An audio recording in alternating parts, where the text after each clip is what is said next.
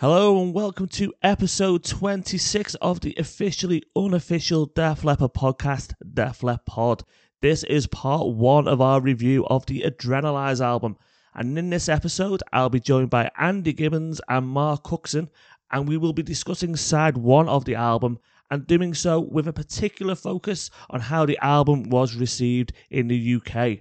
However, in just 1 week's time, in episode 27, I'll be joined by Judy Nunez and Johnny De La Pena for part two, and we will discuss side two of this album, and we will do so with a Latin American, Mexican, Dominican Republic, and United States of America perspective, all rolled into one. All global bases are covered for our Adrenalize review. Check out the show notes for this episode for info on where you can find Mark and Andy, but without further ado, let's go.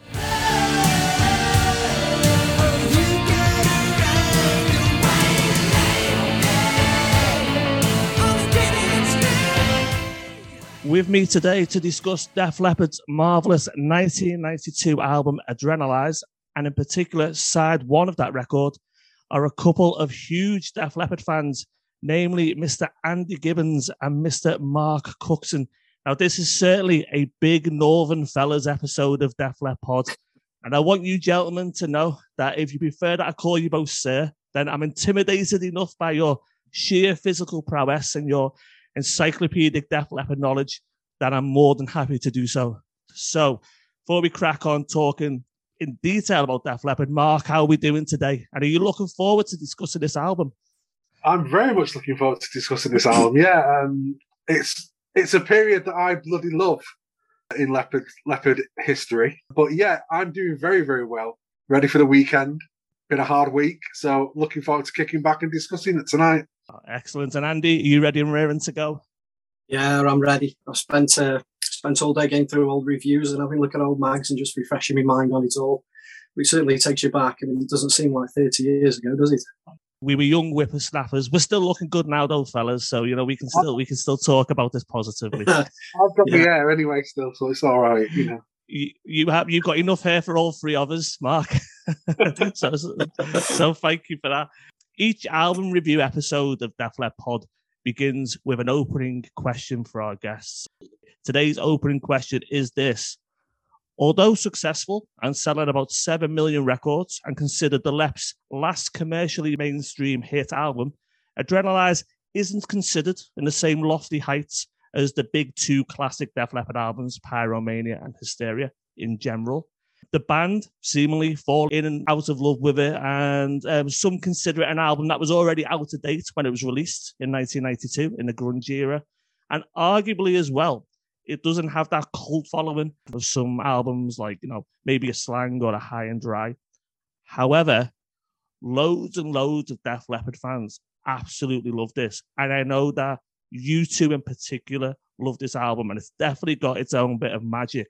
So the opening question is, and I'll come to you first, Andy, what is it that makes this album so special? I think for me, I got into the band with Hysteria in 87, so having heard Animal and then getting the album, I never really experienced that high, that chance to look forward to something like this. So that, 2.5 years from in the round, it just seemed like forever. And I think the hype just kept building and building because the press were all over it, with the success of Hysteria. And, I can remember, if you remember the BB Steel album, and also Slade, Radio Wall of Sound, if you remember those. I can even remember Kerrang were that desperate to try and latch onto something from Def Leppard. They were wondering if, with these Def Leppard demos, with these tracks from the studio, and of course they weren't. But I think that's what makes it special, is the hype for it. But then not only when it eventually got released, it's not just the album, it's the whole package. It's the tour. It was the chance to see him live for the first time. It was all the singles. It was all the exposure all over the media. I mean, we've probably never seen anything like that in this country for them, and probably won't again. They were backed from the top, from the biggest corporation in the country. With the BBC, they were all over everything, and I think that's what made it so good. And really, that era just bleeds into Retroactive. It bleeds into Vault as well. So it runs for 3 years. It's not just that that March '92. It's 3 years worth. So, Mark, what Andy said there, does any of that resonate with you? Absolutely. But for me, it can all be encapsulated in one word, which is nostalgia. Adrenalize period was probably without a doubt when I was firing on all cylinders. 17 years old, working a job which was paid well, had loads of money, single. It was a good life. 1992 was one of my favourite years, and Leopard were a huge part of that. The single, the album, the tour. Then then the next year we had Don Valley.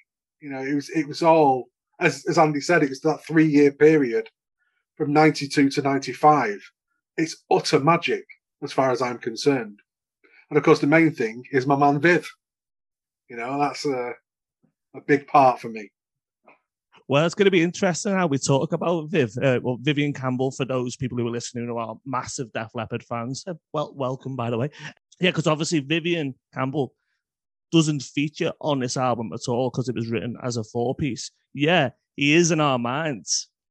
When you very much picture the Adrenalize era Def Leppard, you very much picture Vivian Campbell in there, from when he first comes on at the Freddie Mercury tribute concert to then the tour and Don Valley and everything. And he's a massive part of the Adrenalize story, even though he's not actually on that album.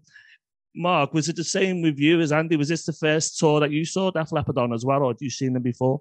No, I saw them in '88. My 13th birthday present in '88 was 18th of April. Yeah, 18th of April '88 at Birmingham NEC. I was right at the back and incredibly disappointed. I have to say, it was not the greatest gig from a 13-year-old Marky. So that was going to be my question: is how does the 1988 gig compare to when you went to see them then in 1992? No comparison. 92 just wasted all over it, in my opinion. The 88 gig was everything was pushed up in the mix far too loud. It was just a horrifically loud, distorted gig. So you didn't get any of the subtleties. Again, from my vantage point where I was, which is like 3/4 of the way round up in the gods, the 92 was sonic perfection. And you saw them first on the Adrenalize tour. I did as well. Where did you first see them? Mine was Sheffield. And funnily enough, that was the show with all the issues, all the sound problems. So it's quite a unique gig to go to, really, because not only did they had to cut the encore short, we got From the Inside, which I know you discussed in the last retroactive special, but we got From the Inside, which was special. And even though, I guess from the band's point of view, it was a total disaster, I thought it was fantastic. And just getting back there to what Mark said, as you know, I've got a few bootlegs from both Hysteria and Adrenalize. Adrenalize tour, for me, is the best sounding tour that they've done. Not just the sound that you get from the front of the house, but Joe's voice as well. That's his peak, I think. And I think Rick's drums as well, that had improved from what it was on the Adrenalize, from the Hysteria tour, sorry. And, I don't think there's any comparison sound-wise. I know people will say, but that features Steve Clark, but I think sound-wise, front of house was far better Adrenalize. And yeah, that in the round show was unbelievable. And luckily enough, I got tickets to the fan club, so we were right at the front, where the ramps come down to the floor. So It was fantastic. The interaction that we had was unbelievable. That's a really interesting point that I've never thought of about the sound and Rick in particular, because it is mad when you think when they go on that world tour in 1987, if it's New Year's Eve, 1984, going into 1985, that he loses his arm. In terms of, he hasn't been without his arm for that long. And then obviously, you know what technology is like. You can have massive, massive quantum leaps within a couple of years. So in terms of his ability to play the drums with one arm, and also what the technology would have been like by 1992 compared to 1988 is massive, and something I've never actually considered before. So it's a very good point that. Mark, you've already touched on it then. What's your relationship and history with this album? And that might be anything to do with, how your thoughts of it have developed over the years, whether you go back to that nostalgia, whatever you want. This is a free hit for you, Mark. So I know you love this album. You sent some cool pictures as well with all your Adrenalize gear around, which is great. So I know you absolutely adore this album. Yeah, this is an album which frequently features on my playlist. It probably is played as much as On Through the Night on my little iTunes. I have to say I don't listen to Hysteria much anymore because those songs are just so firmly ingrained. I don't kind of revisit it as much. But Adrenalize, I don't know. As I said, it's a nostalgia thing. It takes me back to that perfect time. I can see the faults in the album. Don't get me wrong, and I'm sure we'll touch on those later. And there are a few faults in the album, but it's a beautiful, beautiful piece. It was New Leopard. It was brand new Leopard. Hair down to me tits. Into music in the biggest possible way. You know, really enjoying the lifestyle that came with being a rock fan in the late 80s, early 90s. And just remembering the excitement, and it was massive excitement for the new Def Leppard product. We didn't know what it was going to sound like. Was it going to be Hysteria Part 2? As it turns out, yes, it is. Was it going to be something different? We just didn't know. Absolutely phenomenal. And side one contains probably the most fan-voted best Def Leppard song, White Lightning. But again, I'm sure we'll touch on that later. To switch your brain off album, Hysteria Part 2, but also a step on from Hysteria. Side 2 gets all the more adult-themed material. It gets you Stand Up. You know, it gets Have You Ever Needed? And that's the step onwards. It was almost like side 1 is Hysteria Part 2. Side 2, here's a step up to what's coming next, basically. And I'm sure that's kind of how they approached it from a stacking point of view. I don't know, but I bloody love it. Andy, going on to you then, what's your relationship with this album? I wasn't really into anybody then, any bands apart from Def Leppard. And I had no idea what they were going to sound like. So the waiting to see what Adrenalize was going to be like, you know, in your mind, what's it going to be like? Is it going to be a Steve? But, going back to all the interview stuff from the time, they talked about a harder edge. It was going to be a mix of Pyro and High and Dry, the production of Hysteria. They talked about how the songs were going to be up and more direct and in your face. You know, even talking about stuff like Armageddon and Sugar sort of being the template. And I think when you actually hear the album, that's exactly what they do. The songs are more immediate, with the exception of White Lightning, obviously. But I've got to be honest, when I first put the album on, I was a bit disappointed in it. I don't know what I was expecting, whether I was expecting something like Hysteria, but I thought I'm struggling to get into this. And it did take me a few weeks, you know, to sort of appreciate it even more. And I think that's probably down to me because I just kept comparing it to Hysteria. You know, I was thinking, the first 3 tracks onto Strong as Women, Rocket Animal. And then I think over time, that just softened. You're not carrying the baggage anymore of comparing it to something else. That's irrelevant now. And 30 years down the line, I can put it on. And, you know, I love listening to it now. It's such a quick, easy album to listen to. You're just straight into it. No messing about. And that's why I like it. And also, it's probably one of the last sort of collaborative albums that they've done where they've got a theme running through it where it's the similar sound.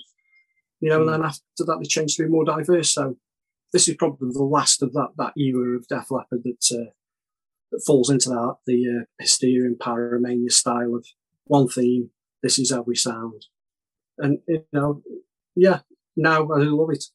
Some really good points there. And in a moment, we're actually going to go through that sound because what we're going to do is we're going to go through the 5 tracks on side 1, song by song. So we'll get a chance to talk about them and talk about that sound. But this is where you get to put your feet up for a minute here, fellas. You know, you can have a little nap if you want for the next sort of 3 or 4 minutes, because what we're going to do is going to provide a little bit of context.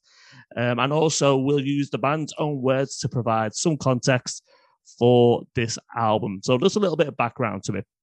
Okay, so firstly, Adrenalize is Def Leppard's 5th album, and its recorded official worldwide release date is the 31st of March 1992, but we know it was released here in the UK on the 30th of March. That's right, Andy, isn't it? I'm going to come to you as a fact check. Yeah, that's right, yeah. Excellent. The official sites always talk about the 31st. They never mention the 30th. Well, okay, so here we're waving the flag now for the 30th of March, 1992. What a day. Okay. And then 31st of March, that was a good day for the rest of the world too. 6 of the 10 tracks were released in total as singles, or singles that charted certainly across different parts of the world. So you never necessarily got 6 in every single market, for want of a better phrase, but there were 6 singles. There was also 1 radio promo single and video that was also released in the US that wasn't able to chart. Now, we're going to look into what those songs are across this episode and the second episode looking at Adrenalize. The majority of the album was recorded as a 4-piece. It was recorded after the death of guitarist Steve Clark on the 8th of January, 1991. Now, even though it's recorded in the main after Steve's died, he does actually have a big influence on this album. He's got writing credits on 6 of the 10 songs which were written before he died. Now, in regard to writing credits, we've got Mutt Lange as well on here. Now, he's not the producer, he's the executive producer on this album, but he was included in the songwriting sessions, and he's got a songwriting credit on all but 1 song. The only one he doesn't have a writing credit on is Tear It Down. So the album was produced by Mike Shipley, who was the engineer of Hysteria and Pyromania, and the band themselves. And it was mostly recorded in Joe's new studio.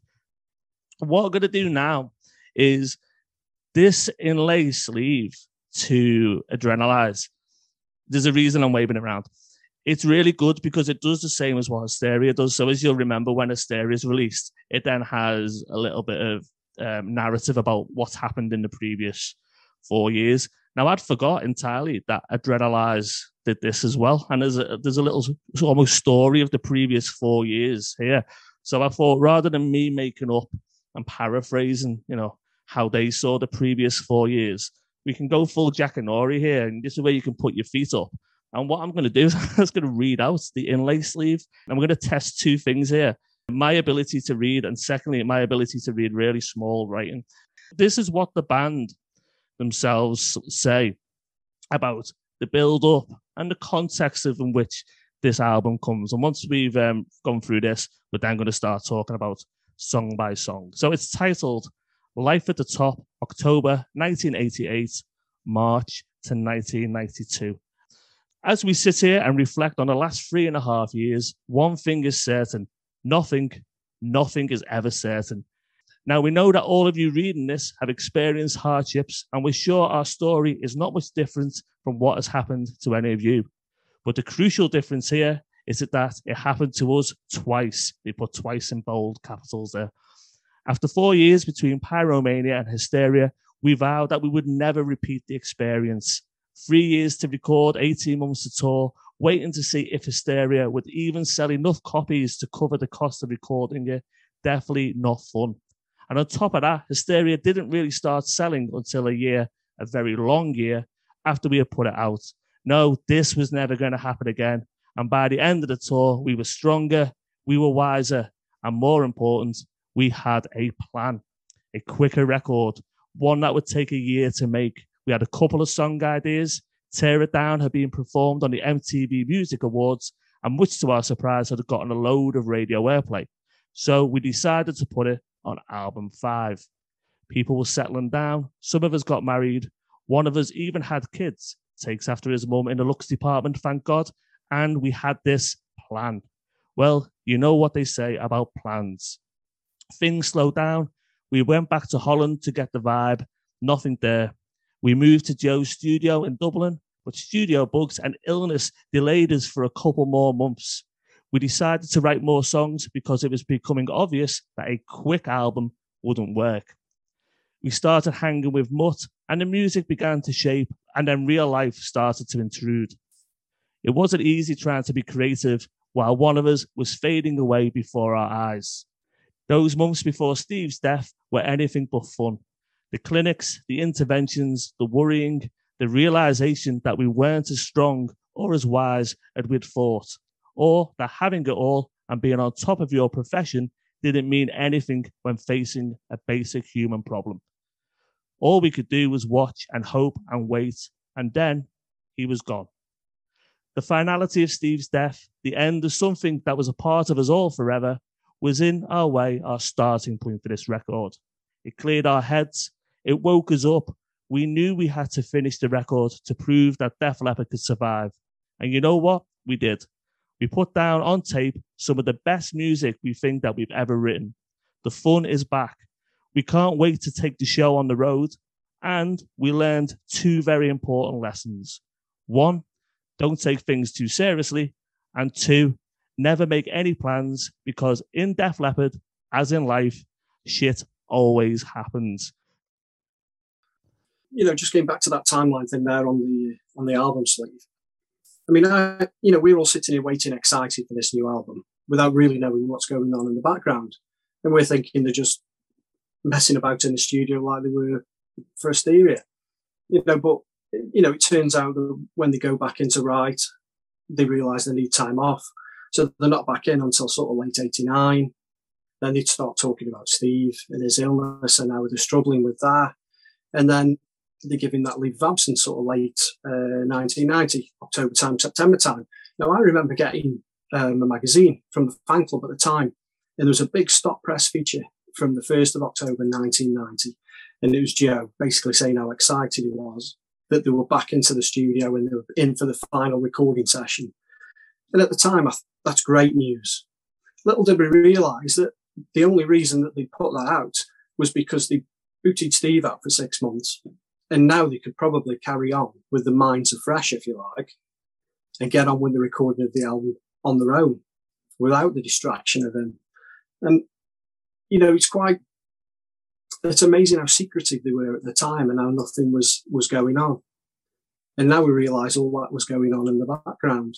And it's mind-blowing, really, I think, to what was going on for them and how difficult it must be. And I think that's probably part and parcel of why the album doesn't really get that much promotion at any point, even in the 30 years since. It must have been an awful era to go through with that going on in the background. It's not going to be the happiest time in the world. The songs might sound like they were, but no way was that a good time for them. And I can understand why. It's not focused on so much by them, because it's just going to bring back, bad memories for them. And I think come 91, supposedly they only had 6.5 songs finished. So they basically flew through the rest of the album to get it finished and done and out. So I think it was just a case of get it done, get it out the door. We're going to have to promote it, get out on tour, and let's try and move on really as quick as we can. Yeah, it's interesting because that personal experience side of things does make a big difference, because I think Rick Savage has recently sort of come out and said that, I saw it somewhere, he's definitely said in an interview that he's not keen on Adrenalize, and I've seen things with Joe on like official Def Leppard YouTube videos where he's saying, one day he'll hate it and the next day he thinks, it's pretty good. And it's the irony, terrible time for them, yet us three are talking about it being like peak nostalgia and peak happy times for us. So people's personal experiences and what's going on during an album, for us just listening to it, them making it, will obviously shape how we see that album. So then, right, you know what we're going to do? We're going to start going through the first 5 songs. Here's a really difficult question for you. Can anyone tell me what is the first song on Adrenalize? Track number 1 will be Let's Get Rocked. Let's Get Rocked kicks off the entire Adrenalize album with the question, do you want to get rocked? And it immediately sets up the intended fun and escapism of this album. And that's what is mentioned in the inlay to the record sleeve as well. It's also released as the first single and is the world's first taste of Def Leppard in the 1990s. And despite the changing musical climate at the time, it is a worldwide hit, smashing into top 10s all over the globe and becoming their biggest hit, certainly in their home country, getting to the number 2 spot. I was going to go through all of the positions it got in different charts around the world, but the reason I've summarized it is exactly what I've just said. It just goes top 10 or top 20 everywhere. It really is a massive hit. Let's Get Rocked. And I think maybe bigger than we remember. It's also accompanied with a snazzy CGI video with a cartoon character in it. Anyone remember what that character's called in the Let's Get Rocked video? Flynn, yes, it was. And also the video sees the band performing as a 4-piece. It's the only video in which you see that, because it's recorded just before Mark's favourite, Vivian Campbell, joins the band. So, I mean, I think Let's Get Rocked, probably more than any other song, feeds into this whole idea that we were talking about today about the build-up and the anticipation of Adrenalize more than any other album, because it's released. I don't know exactly how many weeks it's released before, but it's at least 2 or 3 weeks before the album comes out. I'm sure one of you will be able to tell me exactly what that is. Andy, the floor is yours. Where do we even start talking about Let's Get Rocked? What do we want to say about it? That's a good question. I mean, nowadays, it's probably looked at as being a bit of a unfavourable first single, if you like, purely because of how stupid it is. But I think at the time when that came out, it was almost like lightning in the bottle, especially in this country. Because, I mean, I mentioned earlier about them having the support of the BBC. You know, and we've just recently had the Kit premiere on BBC Radio 2. But back then, Let's Get Rocked, it's on Radio 1 as a premiere on The Breakfast Show, the biggest show in the country. So I remember getting the notification from the fan club at the time saying it's going to be on 3 days before its release. So I smuggled my Walkman into work, hide it under my drawings, and listened to it. And I've got to say, I loved it straight off the bat. I loved it. I thought it actually sounded different to anything that they've done before. I think it's obviously very commercial, which is probably the right thing to do, because the first song back after 5 years, there's no way they were going to release White Lightning. No chance. You know, they've got to start off with something that reflects probably the album, which that song does. And arguably, it's probably a better song on the album than it is a live version, I would say. But I thought it was a good choice, a really good choice. And like you said, it got good reviews all across the board. You know, and any of the single reviews that I've seen in Kerrang, Metal Hammer, all those kind of places got good reviews. And it obviously sold really well. Number 2, we saw them on Top of the Pops, the videos everywhere. So, yeah, it was the right choice. I think it starts off the album perfectly with the question, do you want to get rocked? And then brings in that, you know, Phil's guitar. And it's an incredible riff.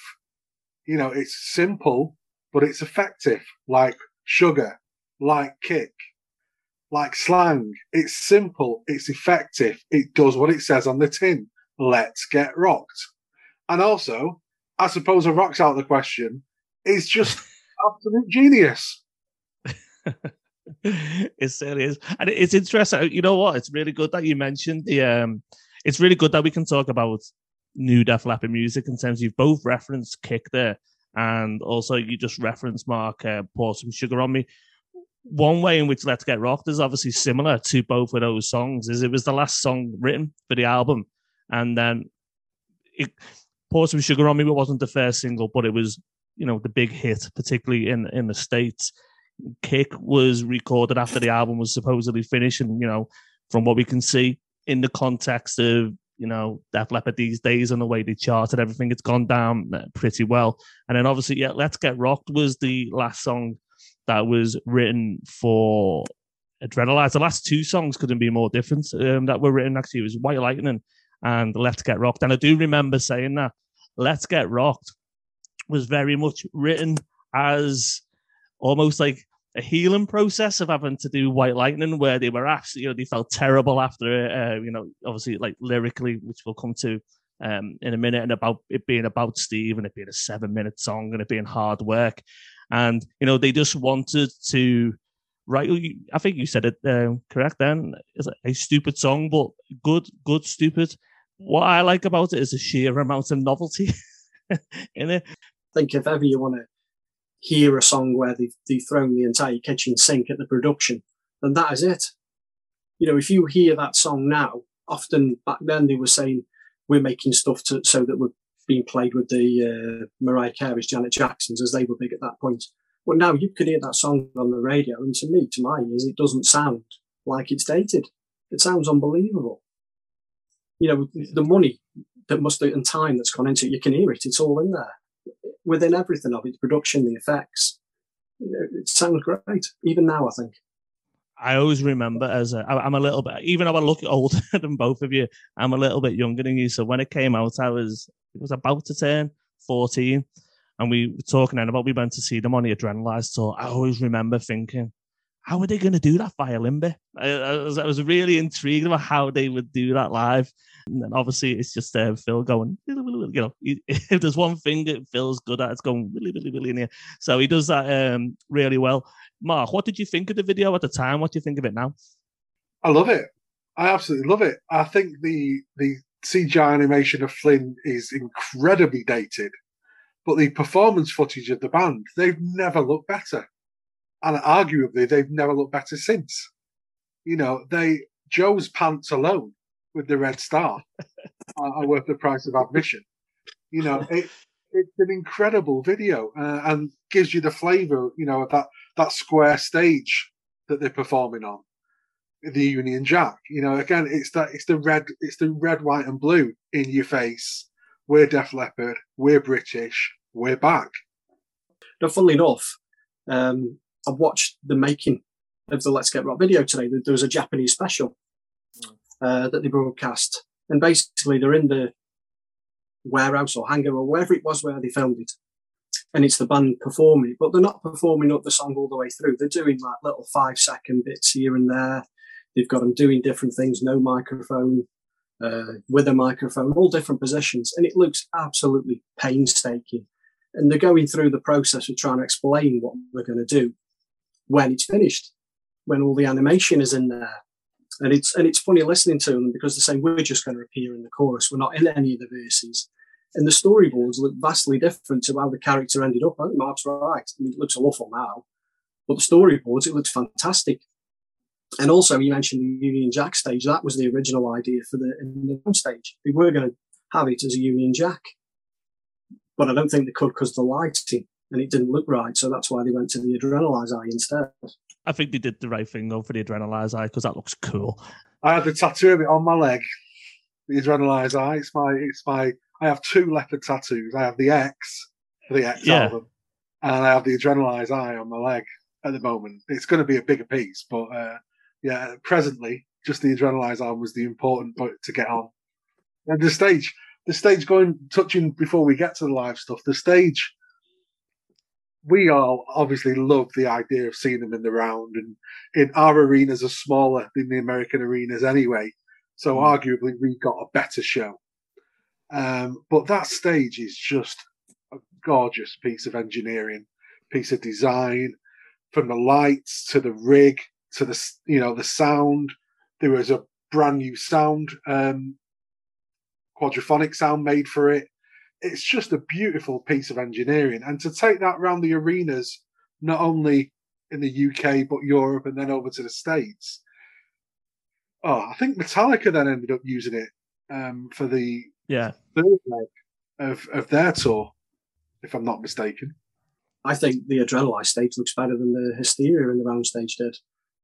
Purely because of its design, all the extras that went with it. And when you actually look at it from the floor level, the Hysteria stage had all those steps in the way. You can't see across to the other side. Adrenalize was perfect, I thought, all the way across. I thought it looked great. Yeah, definitely. That's one thing I was supposed to say then in terms of, as an album, I think we probably all agree, outside of nostalgia, Adrenalize not as good as Hysteria. But in terms of the touring of that album and the stage, then I agree with you. I mean, it does. The Adrenalize tour does what the Hysteria tour does and more, where it creates a cool stage based around the album cover. So it looks great from above the Hysteria in the round. But like you just said then, Andy, it's like they take that, but then there's all of the angles on it and the slants and everything, and then you got the drum riser that goes up during Rocket, wasn't it? And then like you said as well, and Mark, you've just got the better sound. One last thing though on that video that just comes to mind is it was talking then about like the novelty and the cool like little things and little tricks and little quirks of the song. That's repeated in the video, isn't it? Because there's the bit where the whistle and then the microphone turns into like a pair of lips whistling. There's cool like little things. There's a bit where Joe stamps on the stage and then like the stage waves, which is like really cool. The light dripping onto Rick's cymbal. He throws the microphone up into the light and then it drips onto the drum kit. do you know what? I might go and watch that video again afterwards. You get me in the mood, Sam, to watch that again. Cool thing about that as well is young, handsome men who were waiting to go and see Def Leppard either for the first time or an improved experience. And the second time is that video just immediately puts the idea of Def Leppard playing in the round, and they're going to do that again on this tour, sort of into our minds. And so in many ways, Let's Get Rocked was definitely whetted the appetite in so many ways for this album and the tour that was to come. Before we move on any more on Let's Get Rocked, are we ready to move on to Heaven Is? There is nothing like hearing the band play Let's Get Rocked in a stadium full of people. Whether it's at Freddie Mercury tribute, whether it's at Download, whether it's at Don Valley, when you hear 40, 50, 70,000 people singing the chorus to Let's Get Rocked all together, nothing like it. Nothing like it. You know, hearing it in a stadium, I mean, it's quite, obviously it's commercial. There's that little contrived bit just after the solo where they just get the chorus going with the drums, you know, a typical stadium trick, which works every time. And one thing I thought is that I'd read in magazines before seeing him at Don Valley that they were opening with that song. And I thought, there's no way that's going to work. It's just too slow. But, yeah, it worked. Yeah, 100% it worked. And, you know, broad daylight, no lights, just the song. Yeah, it worked. All right, then. Okay, so track number 2 on Adrenalize is Heaven Is. So Heaven Is was the 5th track released as a single from Adrenalize. I think it was only released in the UK. It was released on the 22nd of January in 1993 in UK and Ireland, and it reached number 13 and number 24 in those charts, respectively. That's one thing about these singles, with the exception of when we get to Tonight Later. They all get in the top 20 pretty. They all get pretty high. It wasn't just like Let's Get Rocked was a one-off, and then after that they fade away. All of the first few singles get pretty high. This is like the 5th one, gets to 13. So, song was written by Steve Clark, Phil Collen, Joe Elliott, Mutt Lange, and Rick Savage. So, Mark, I know that within the Def Leppard community, there's a contingent of people who absolutely adore this song. I like it, but I'm not one of those people who absolutely think it's like one of the best. Are you one of that contingent? No. It's a good song. It's a good song, but I'm not one of the fervent worshippers of it. It's a very well put together song, and I think Steve came up with that opening riff, didn't he? That the jangly riff is very much a Steve Clark riff. But I think it's good, and it's a cracker straight, you know, it flows nicely from Let's Get Rocked into Heaven Is. But I'm not one of the zealots of it. It's all right. It's a good Def Leppard song. It's like if you had to describe a Def Leppard song, play 'em Heaven Is. It's got the big chorus. It's got all the harmonies. Got a nice solo. You know, nice sing-along chorus. Banging track, but it's a banging track. It's an album track. I don't ever think it should have been a single either. But again, I think the Adrenalize single campaign went about 2 steps too far, and not 2 steps behind either. I waited for you to make that joke. Every fiber in my body was trying to stop myself from that. And you're right, because it's the 5th single. So, you know, you do get a point where maybe it's one single too far. What are your thoughts on this song, Andy?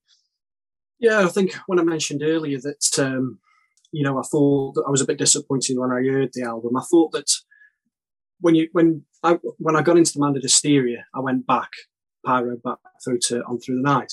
And I think that Adrenalize is the point at where they didn't break any sort of new ground. And I think this is where they sort of were hitting the beats of the previous stuff. You know, and I think Heaven Is, you could chuck it in with Animal and Promises or You're So Beautiful and tracks like that. I think it's very much a formulaic song, you know, Leopard by numbers almost, if you like.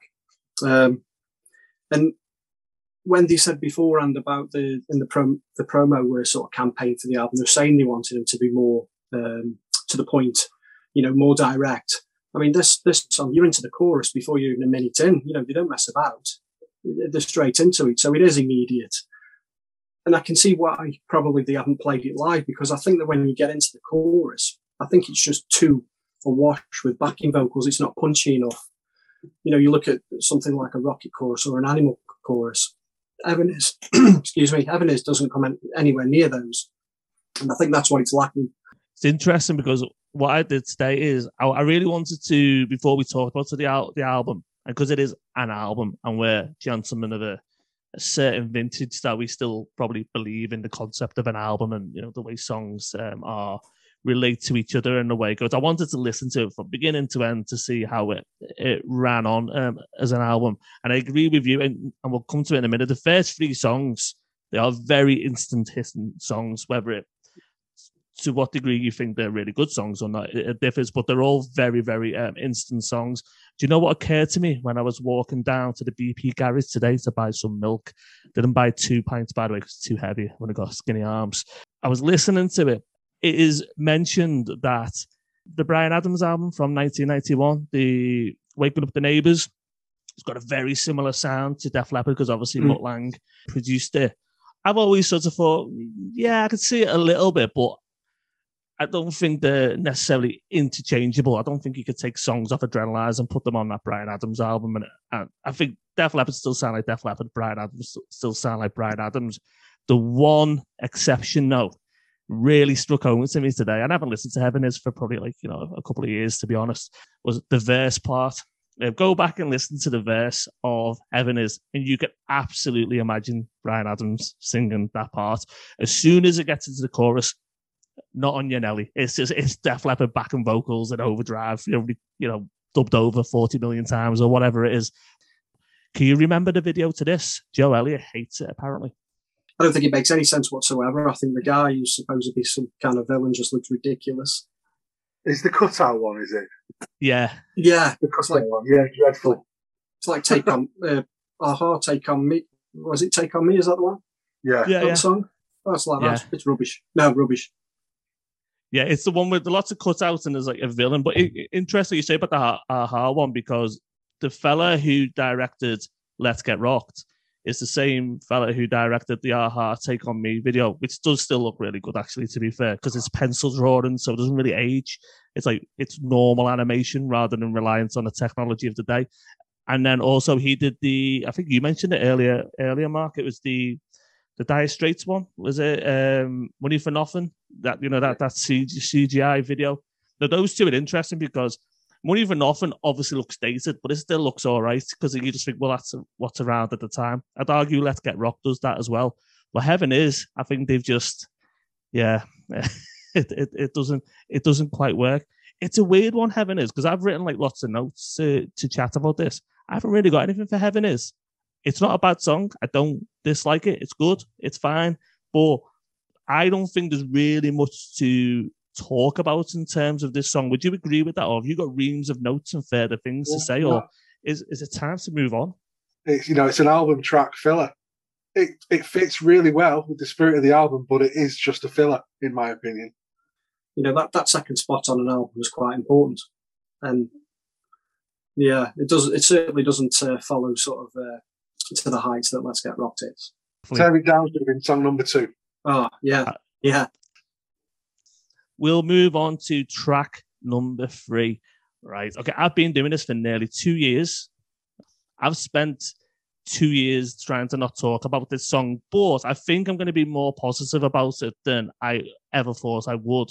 And for myself personally, I've got a clear view on what my issue is with this song. But I want to hear yours too, because you know what, this might be your favorite Def Leppard song. I don't know. Okay, so Make Love Like a Man, written by Steve Clark, Phil Collen, Joe Elliott, Mutt Lange. No Rick Savage involvement on this one. It's the second single that was released from Adrenalize. Came out on the 26th of June, 1992. The video is the first to feature Mark Coxon's favorite man on earth, Vivian Campbell. And again, this song does pretty well commercially. It breaks into top 20s, top 30s, and top 40s in many, many countries across the world. So it does well.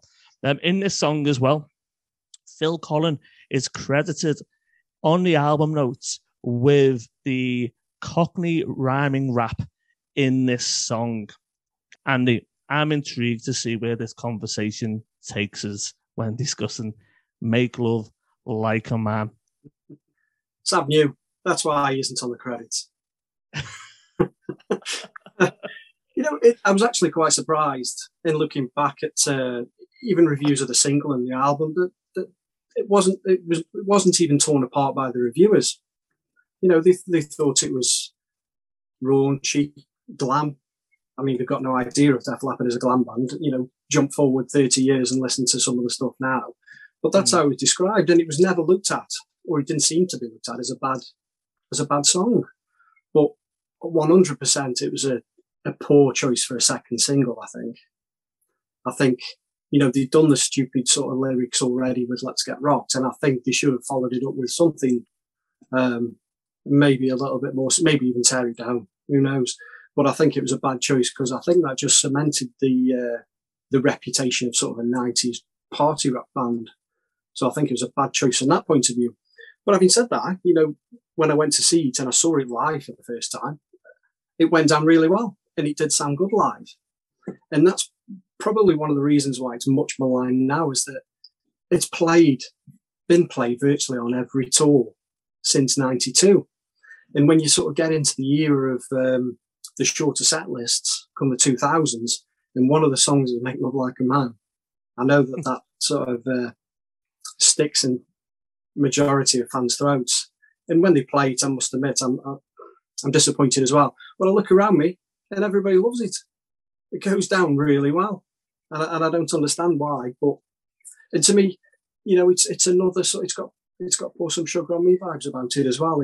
The chorus, the verses, the drums, the little stabs of guitar. It's just like Pour Some Sugar on Me. And also go on later in the album, and it's just like I Want to Touch You. They maybe should have brought that forward as well and swapped them over, because that's a better version of Pour Some Sugar on Me than Make Love Like a Man is. So, not my favourite. So don't do a podcast on it. People keep daring me to. Just before we move on to Mark, you say let's just pin this down. You say it's not your favourite. What is it then that makes it not your favourite? Or what is it specifically? I think it's the cheesy lyrics of it all. Lyrics. That's it. Yeah. Okay. Moving over to Mark, who told me ahead of this recording that he might say some controversial things. He hasn't had any major controversial bombs yet. I'm wondering if it's about to come now. I don't know. Let's find out, Mark. Make Love Like a Man, your favourite ever Def Leppard song. You're going to play it at your funeral. It is possibly the worst song that Leppard have ever recorded. Ever. It's execrable. There is no defending this song at all. The only shining point of it is that it was the man's debut in the video. It's a good performance video. Other than that, it's undefensible. And they can say, "Oh, it was ironic. It was ironic." No, it really wasn't. Don't tell me a lie. It wasn't ironic. You thought you were Motley Crue. Motley Crue would be ashamed of those lyrics. Nikki Sixx probably got those lyrics on the fax machine from Joe back in the day, laughed, and then wrote "Girls, Girls, Girls." And there's no way that that's a 1992 lyric or 91 lyric. Not at all. That sounds like one of Joe's 14-year-old lyrics from 1978, 76. And as for Phil's Cockney rhyming rap, there's no Cockney rhyming in that rap. It's just shit. Let's have a confession time here as well. I'm going to confess something to you both now. Don't worry, it's not too embarrassing or anything. But I'm just interested to see if it's a confession you share or whether you were all over it. Even though the inlay says about Phil's Cockney rhyme and rap, okay, I don't think I read it when I was 14. That small detail, or that it just went over me. I had no idea until I saw that video that it was Phil doing the Phil part. I just thought it was Joe. Now that I listen to it, and when I listen to the tab, I can then clearly hear the difference between them. But this was before, I think, or certainly to me, it was before it was public knowledge that Phil is able to make himself sound quite a lot like Joe, and the way they merged all of their voices to create Def Leppard sound. So I had no idea that was actually Phil doing the Cockney rhyming bit that didn't have any apples and pears in. Absolute disgrace. Did you two both? I bet you two both knew, didn't you? No. I kept going back through the song trying to pick out where it was. Yeah, you can't. It's the Def Leppard sound. It's the voices intertwined so much, because a lot of the time on the records and live, Phil's doubling up Joe's voice anyway. Mm. So it really, their voices intermesh so well, which point for future discussion, when I'm sure we get around to it, is probably why Adrian Smith didn't get the job, because his voice is very, very similar to Phil Collins. Oh, right. And it might have been too much over Joe. Yeah, that's interesting, because I know that a lot of why Viv was chosen was because of his vocal ability, and then I know that he tends to do a lot of the higher stuff these days as well, and his voice is different enough that it doesn't sound too much like Joe and Phil. That's a good point, that Mark. You touched on it, Andy, right? And I really tried to distill this song, okay? And so back in the day, I used to right, bear with me a minute here. So back in the day, right, I used to be an English teacher, and one of the questions I used to set for English literature A-level kids, anyone outside of the UK, like 16, 17, 18-year-olds, was used to teach a Shakespeare play called The Merchant of Venice. And one of the questions that I used to set, or one of the essay questions, was, because The Merchant of Venice contains anti-Semitism or racism, does that make it an anti-Semitic play or racist play? Okay. And what you've just said, Mark, about everywhere you read, the band will say, this is tongue-in-cheek, that this isn't, and actually says it, and I've got the vinyl box set booklet down there, and actually says about this isn't macho, chest-beating lyrics. It's taking the piss pretty much of people who are like that. That Shakespeare question comes back to me going, just because it's got a narrative voice that is actually sort of acting like that, does that mean it really is this sort of macho, sort of sexist type thing? I mean, personal property that we come to later on in the album is a whole other discussion, but in the same field. Put it this way, I know I read something just the other day saying that Joe, one of the reasons Joe doesn't particularly like singing this song anymore is because he doesn't like the lyrics. I think they know that they've aged quite badly, and I wonder if one of the reasons Sav doesn't like this song, like you said, he swerved this one, he didn't as well. But it is a good song live. Would you agree? If you just take the lyrics out of it, in terms of like Andy's totally right, it absolutely storms it live. Go back and watch the Don Valley footage from 1993 and watch when that song comes on. The crowd go mad. And if you take out the awful lyrics, it's actually a really upbeat, rocking, good song. Is it just the lyrics? It is just the lyrics. And but you can't escape. Make love like a man. I'm a man. That's what I am. My daughter, who's 15, could write lyrics much better than that. In fact, she could have wrote lyrics better than that 10 years ago. But yet live, it goes down brilliantly. And again, it's the chorus, it's the chant along, it's what Leppard are good at.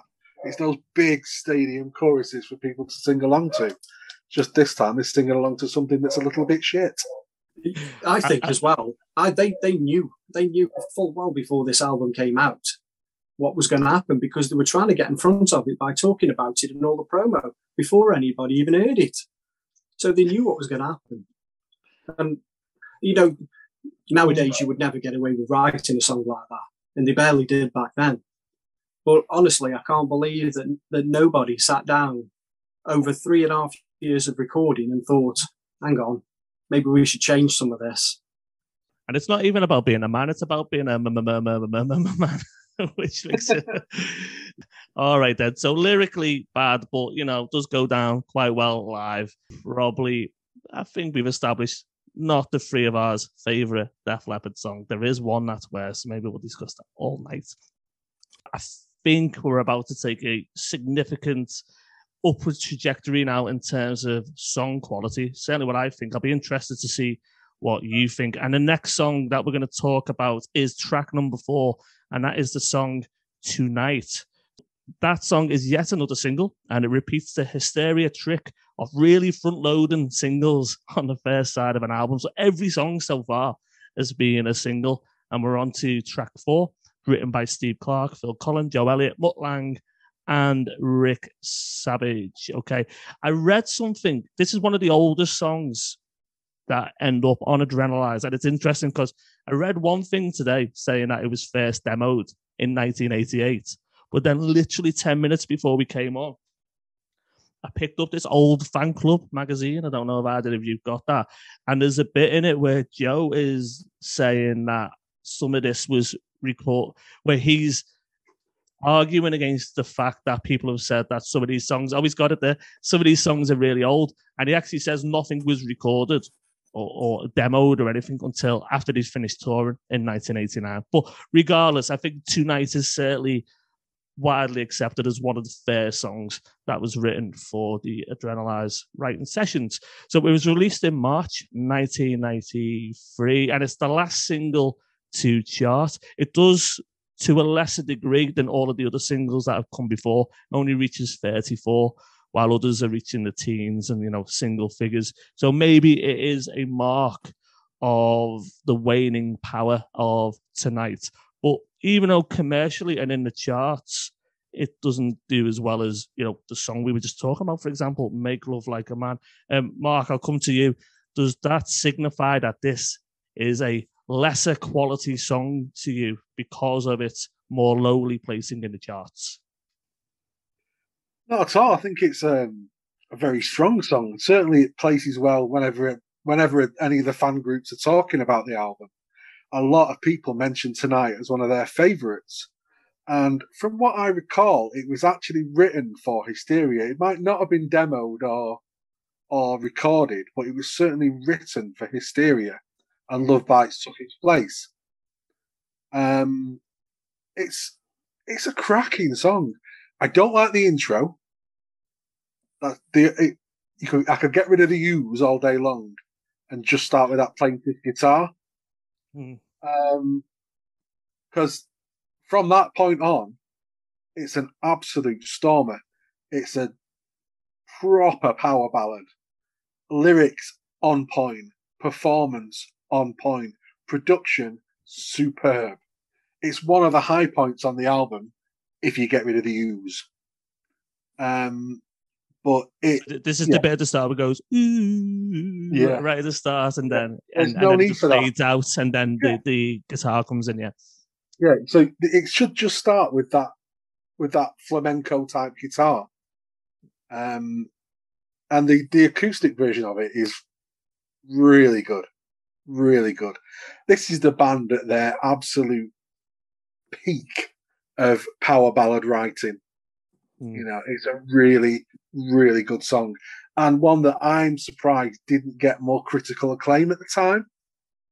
It was almost thrown away as, Tonight, that's the ballad on side one, but it's a really, really good song. For my money, it should have been up for an Ivor Novello. Good stuff. Okay. And Andy, what do you think? I think this is the best ballad they've ever done. I think it's better than Love Bites, Bringing on the Heartbreak, whatever. I think this is the best one they've done. And I think it just shows how strong that sort of period of writing was when you go from 83 to 92. It just shows the depth of quality that they had within them to do that. And what Mark just said was right, that supposedly it lost out to Love Bites for being on Hysteria, but they didn't demo it till later on in 88. And I think that when you listen to this, that you can tell, especially if you listen to that demo version, that it sounds like it's come from the Pyromania era. It's almost like a slowed down version of Fooling, if you like, quiet. Yeah. And then with a really heavy chorus. And also, if you listen to that demo, the guitar solo is unbelievable on that. The sound. I think that's probably one of my little criticisms of Adrenalize, is that the drum sound, that computerized drum sound, doesn't sound as big as what it did on Pyromania or Hysteria, so it kind of dilutes things a little bit. But yeah, easily my favourite ballad that they've done. Great song. And it's interesting because there are a lot of versions of Tonight knocking around, whether it be demos or an acoustic version or an acoustic warts and all version, which I recall is on one of the B-sides. It might actually be on the CD to Tonight itself. I'm not sure, but there's loads of different versions, and whatever version you listen to, it still more or less sounds the same. You know, like the production values are a little bit different, but it's that the core of that song and the quality of that song just remains. And I believe on that as well, the guitar intro that you were talking about, Andy, and the bit that sounds like Foolin', or could sound like Foolin', that's Rick Savage playing that. So I've got a feeling if he's playing it, I would imagine he's the one who wrote that guitar part. What Tonight does as well, I think, and let me know if you agree with this or not, and the thing that sort of sets it apart is that even though it's a ballad, it's not a sort of syrupy or saccharine sort of like ballad. And I don't say that in a critical way, but like say something like Have You Ever Needed Someone So Bad? That's a very syrupy song. I love that song as well. But Tonight's different because it falls in that area of Def Leppard songs, which you can't quite put your finger on, but just a bit moodier, like a sort of Too Late for Love or something like that, where it's just it's not a song that you would dance to at a wedding, but it's still a ballad, but it's got like a sort of darker mood to it. No, I think that's perfect. And actually, when we were talking about album placement before, it does exactly what it needs to do. It brings you down from the up. It's that mid stage. It gives you start with Let's Get Rocked, you go up again with Make Love Like a Man, and Tonight is that step down to say, okay, now we're going to we've had the party. Now let's get a little bit more serious. We're coming back down the hill, as it were, and sets you up for what comes next. But it's a great song. You can't, no matter where you put that on the album, it would have been a great song. But where it is right before White Lightning is perfect placement. That is an example of perfect placement for a track. What Mark just said there about the placement of the album the placement of the song on the album is absolutely spot on. And what surprised me as the single started coming out is that normally that position there is the sort of the big ballad of the album, the one that they're going to release as a single. That's going to be the focal point slowly of the marketing campaign, if you like. So it surprised me that was left so late to be released as a single, and also that they hardly played it live either. They did it acoustically. A bit on the Adrenalize tour, but it was Have You Ever which ended up being the main one that they went with. There was 2 from 3 that was going to go on Adrenalize when it came to ballads. It was Tonight, Have You Ever Needed Someone So Bad, and then the other song that they didn't complete and didn't put it on was When Love and Hate Collide. For that album at that time, do you think they picked the right 2 from 3? Yes. Yeah, I do. When Love and Hate Collide, again, is a great, great song, but it needed to breathe on its own. Have You Ever Needed Someone So Bad is a wonderfully huge power ballad. You look at that footage from Don Valley, and boom, it goes off. As soon as Viv kicks into that, it's amazing. So both of those, because they're so very different, Tonight and Have You Ever Needed, definitely the right choice, because When Love and Hate Collide is as big as Have You Ever Needed, but has the vocal of Tonight. So it's almost like the best of both worlds. So to put that on at the expense of either of them would have been folly. So absolutely save that for Vault, 100%. Yeah, I agree. And if you listen to the demo of When Love and Hate Collide, it's nowhere near as good, I think, as it ended up when they ended up finishing off properly. So yeah, they definitely made the right decision. All right, okay, good. So we talked about this song preparing us for the next track. So we will get on to the next and final track on this side, and that is White Lightning. The final track on side 1 is the album's epic track, coming in at over 7 minutes and 3 seconds when I checked this morning. And it's lyrically basically tackling the death of Steve Clark in its subject matter. It's a Colin Elliott Lang and Savage composition. Andy, this song's something special, isn't it? This is right up there with Dio the Hunter and Gods of War as one of the best sort of epic tracks that they've ever released. And I think, just getting back to one of your earlier podcasts that you did, I think the parallels of this are there to be seen with something like Desert Song as well. You know, it's a song that was musically written a few years beforehand, and then they finished it off afterwards when they ended up being inspired by somebody dying, which in this case was Steve. Obviously, Desert Song was Mick Ronson. So, you know, there's a few parallels to be drawn from it there. But musically, it could possibly be one of the most complex musical pieces that they put together in their entire career. But no, great song. Wow. I mean, it always, whenever I'm doing a Leopard playlist, whether it's half an hour, 45 minutes, 4 hours, what have you, White Lightning is one of the tracks that I will absolutely go to. It is epic in every sense of the word. Lyrically, I'm sure it was an absolute exorcism for Joe and Sav to get those lyrics out. They're pointed. They tell you exactly, you know, what their state of mind is.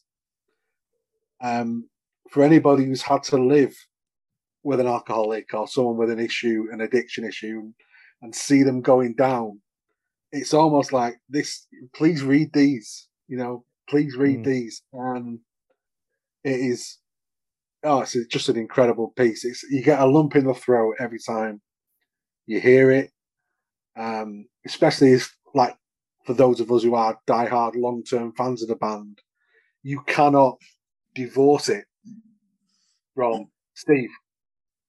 It's a tricky one, but as a song, which is what we're here to talk about, it is absolutely flawless and must have been so difficult for Phil to play in a Steve style on Steve's gear to record this song. That the intro, the solo intro to this song was played on Steve's favourite Les Paul through Steve's favourite amp. I genuinely would be very interested to know how Phil got through that. But then the song as a piece, it just grows, it grows, it grows. And it sounds as fresh today as it did the day I first listened to Adrenalize. I remember, back in the days of the old official site and the official forum, there was a thread dedicated entirely to the intro of White Lightning, and people were picking out the hidden voices in there. There's little help me's and all sorts of stuff. If you got to turn up really loud to hear it. But yeah, they're in there, but you've got to go really, really loud. And it's perfect. And it is, I know it's a terrible subject matter. And at the time, they tried to play down the fact that it was about Steve. They spoke about Janis Joplin and people like that. It's only in later years that they've acknowledged that it was about Steve. I don't know why they didn't say that at the time. But it's the perfect way to do a kind of tribute to it, because it isn't a nice subject. They could not have written a happy song to do something like that about the way that he went. It is perfect. It's a great song. And it's got a message. Not so many Def Leppard songs do, but that one does. And it's a personal message as well to them. And playing it live, they've never played it live since the Adrenalize tour. Supposedly they were going to dig it out in the 2000s. I think on the Rock of Ages tour, maybe they rehearsed it, but they never did. But I think that they should dig it out at some point and play it again. Definitely should. But I suppose if you were going to see it as being reflective of Steve in a more positive way, then having a 7-minute song with loads of cool guitars in is definitely a way to pay some sort of tribute to it, definitely.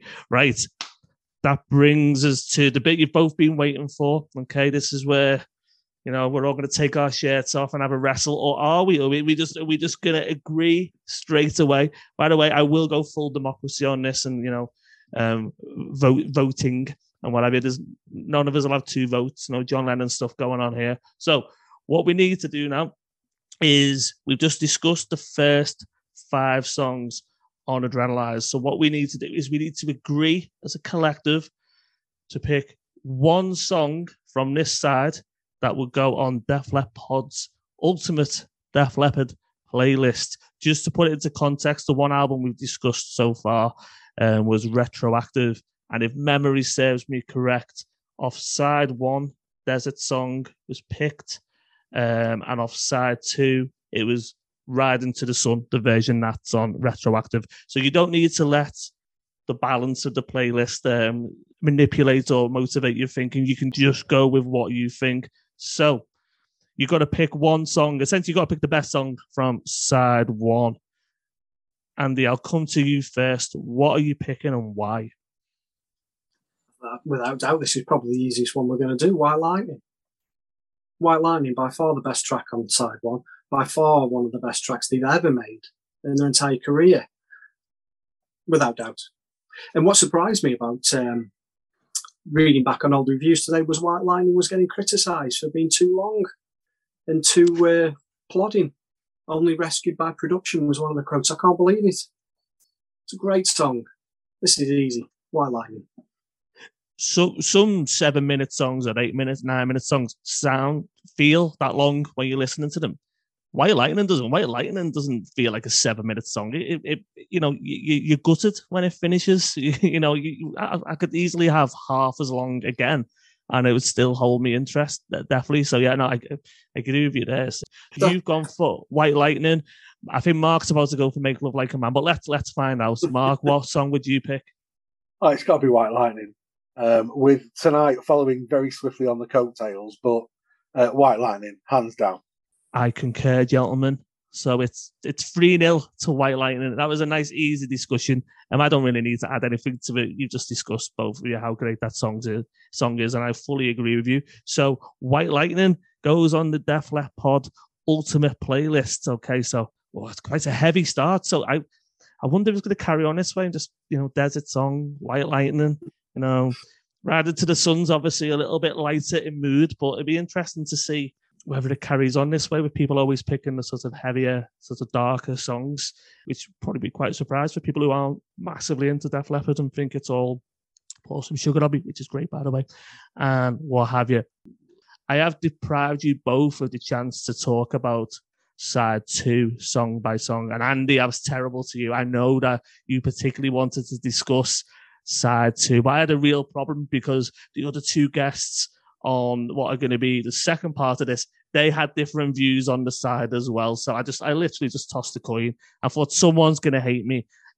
So I've just gone for it. So here's a free hit to any of you to talk about anything that you want on side 2, if you want. Is there any pearls of wisdom or opinions or anything at all, Andy, that you want to give us about side 2 of Adrenalize?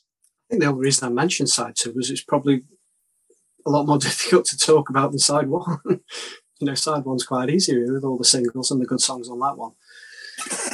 I think, one of the things on side 2, again, just following on with the theme of hitting all the right beats, stand up, it's another Hysteria. But interestingly, there's a demo kicking around of that on YouTube. I don't know if you've heard it or not, no. Which supposedly features Steve. It's only about 1.5 minutes or a couple of minutes clip, but that's worth having a listen to on there. And that's another song never played live, and I guess that's probably because they've already got Hysteria sitting in the set list. They're not going to swap Hysteria out and put Stand Up in there, are they?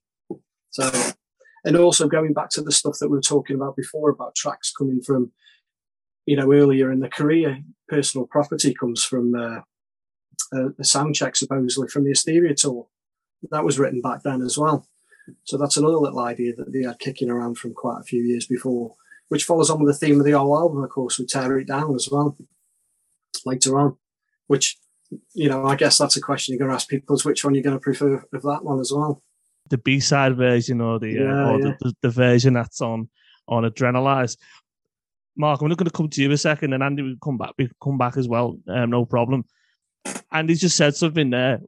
There's a bit in this album where you go, Tonight, White Lightning, and then Stand Up, Kick Love Into Motion. If you got it on a record, you've got to turn it over, but if you're on CD or whatever, you find those 3 songs run into each other. Is that the strongest part of the album, do you think, Mark? Yeah, absolutely. Yeah, it's 3 very adult rock songs, very well crafted rock songs. They flow together. Like I said, it's that step. It's the step down from Make Love Like a Man to Tonight, then the step down again to White Lightning, and then you get a step back up for Stand Up, and then you get another piece of trash after Stand Up. You know, which is Personal Property. Personal Property. Yeah, absolutely dreadful song. But again, it gives you that step. You're being brought back up to something a bit lighter, like a palate cleanser after a meal.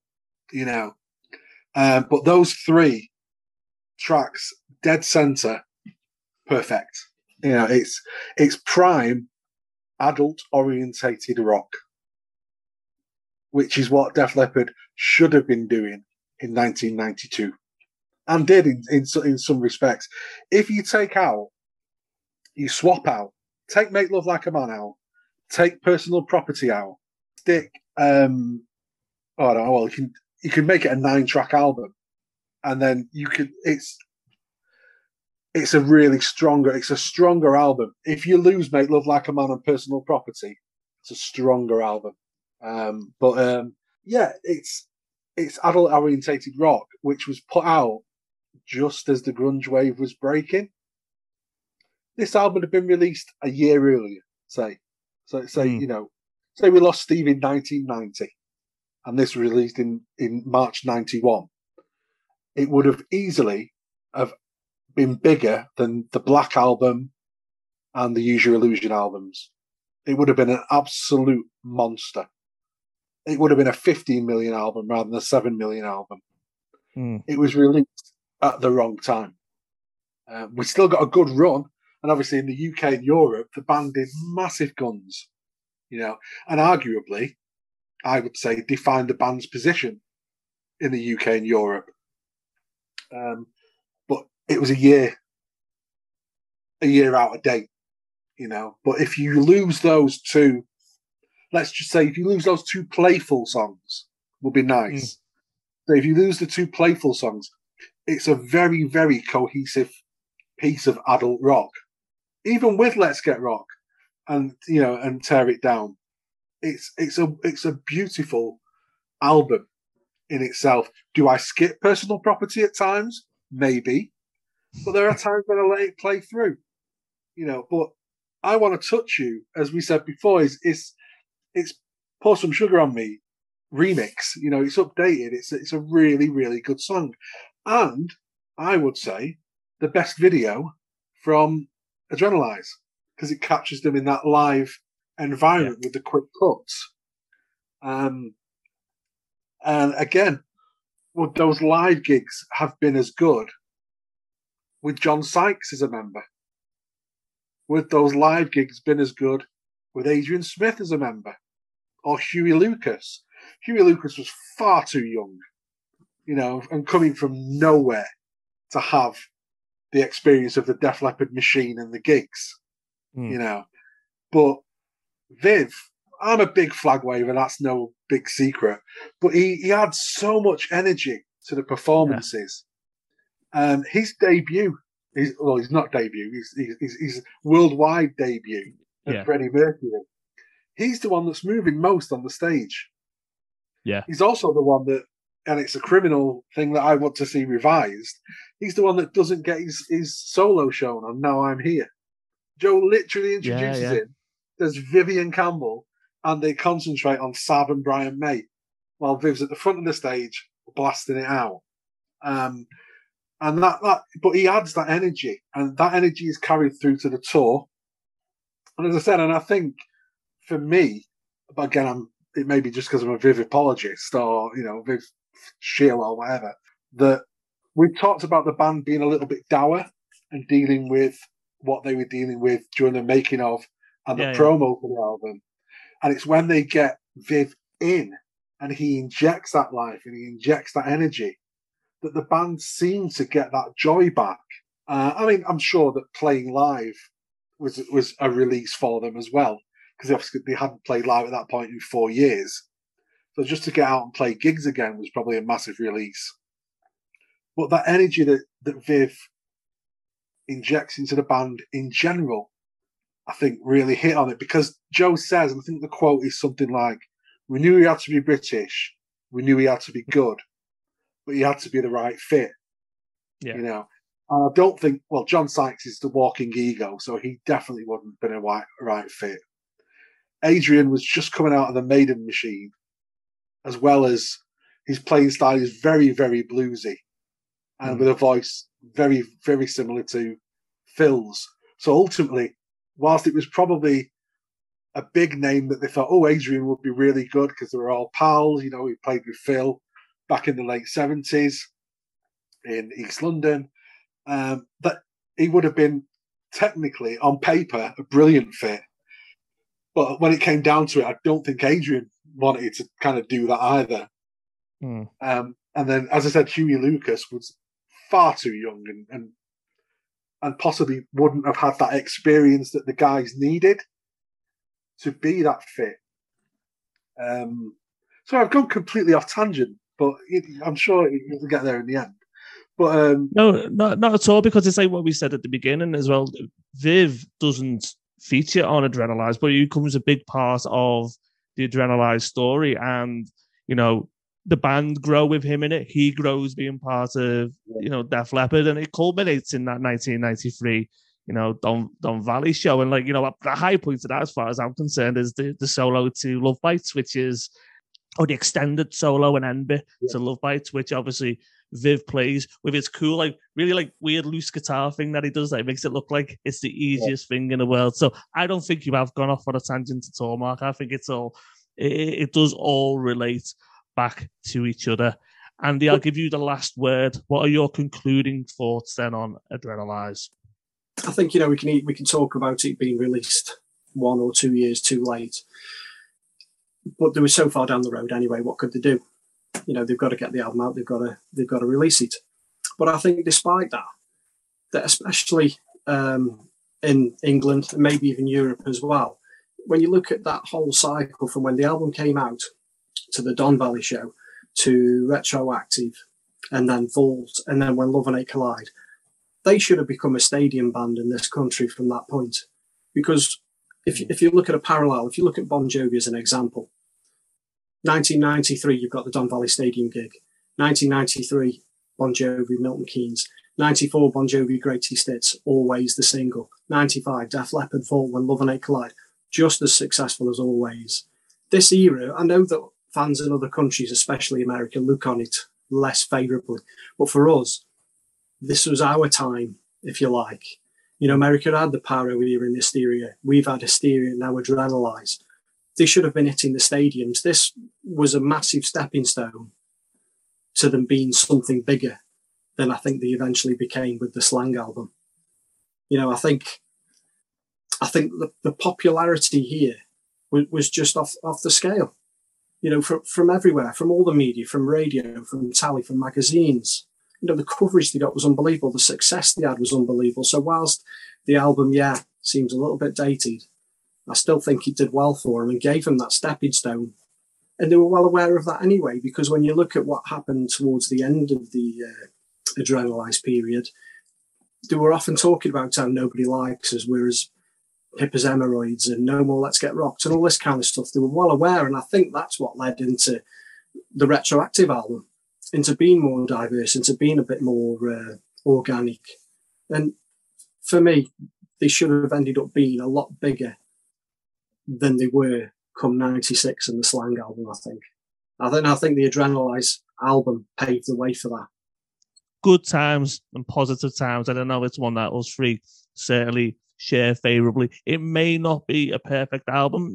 We haven't looked at side 2 yet. You know, it does have its faults, but nonetheless, it's one that I know that you two were really keen to talk about, and I was as well, and one that a lot of us have got a lot of joy out of over the years. So go and watch Let's Get Rocked on YouTube. Go and listen to whatever songs you want on Adrenalize. Skip the ones that you're not keen on. Focus on the ones that you do like. Mark, Andy, it's been an absolute pleasure talking to you. It's been really, really good. First time we've ever spoke. And it's been really good to speak to new people about Def Leppard. You are more than welcome on again. Controversial opinions or not, I don't mind. Bring it on. It's all good. But because the thing is, it's passionate and it's heartfelt and it's genuine. and clearly massive Def Leppard fans. And I'm sure everyone will have really enjoyed listening to everything that you've had to say. So, gentlemen, thank you very much. Thank you. Cheers, mate.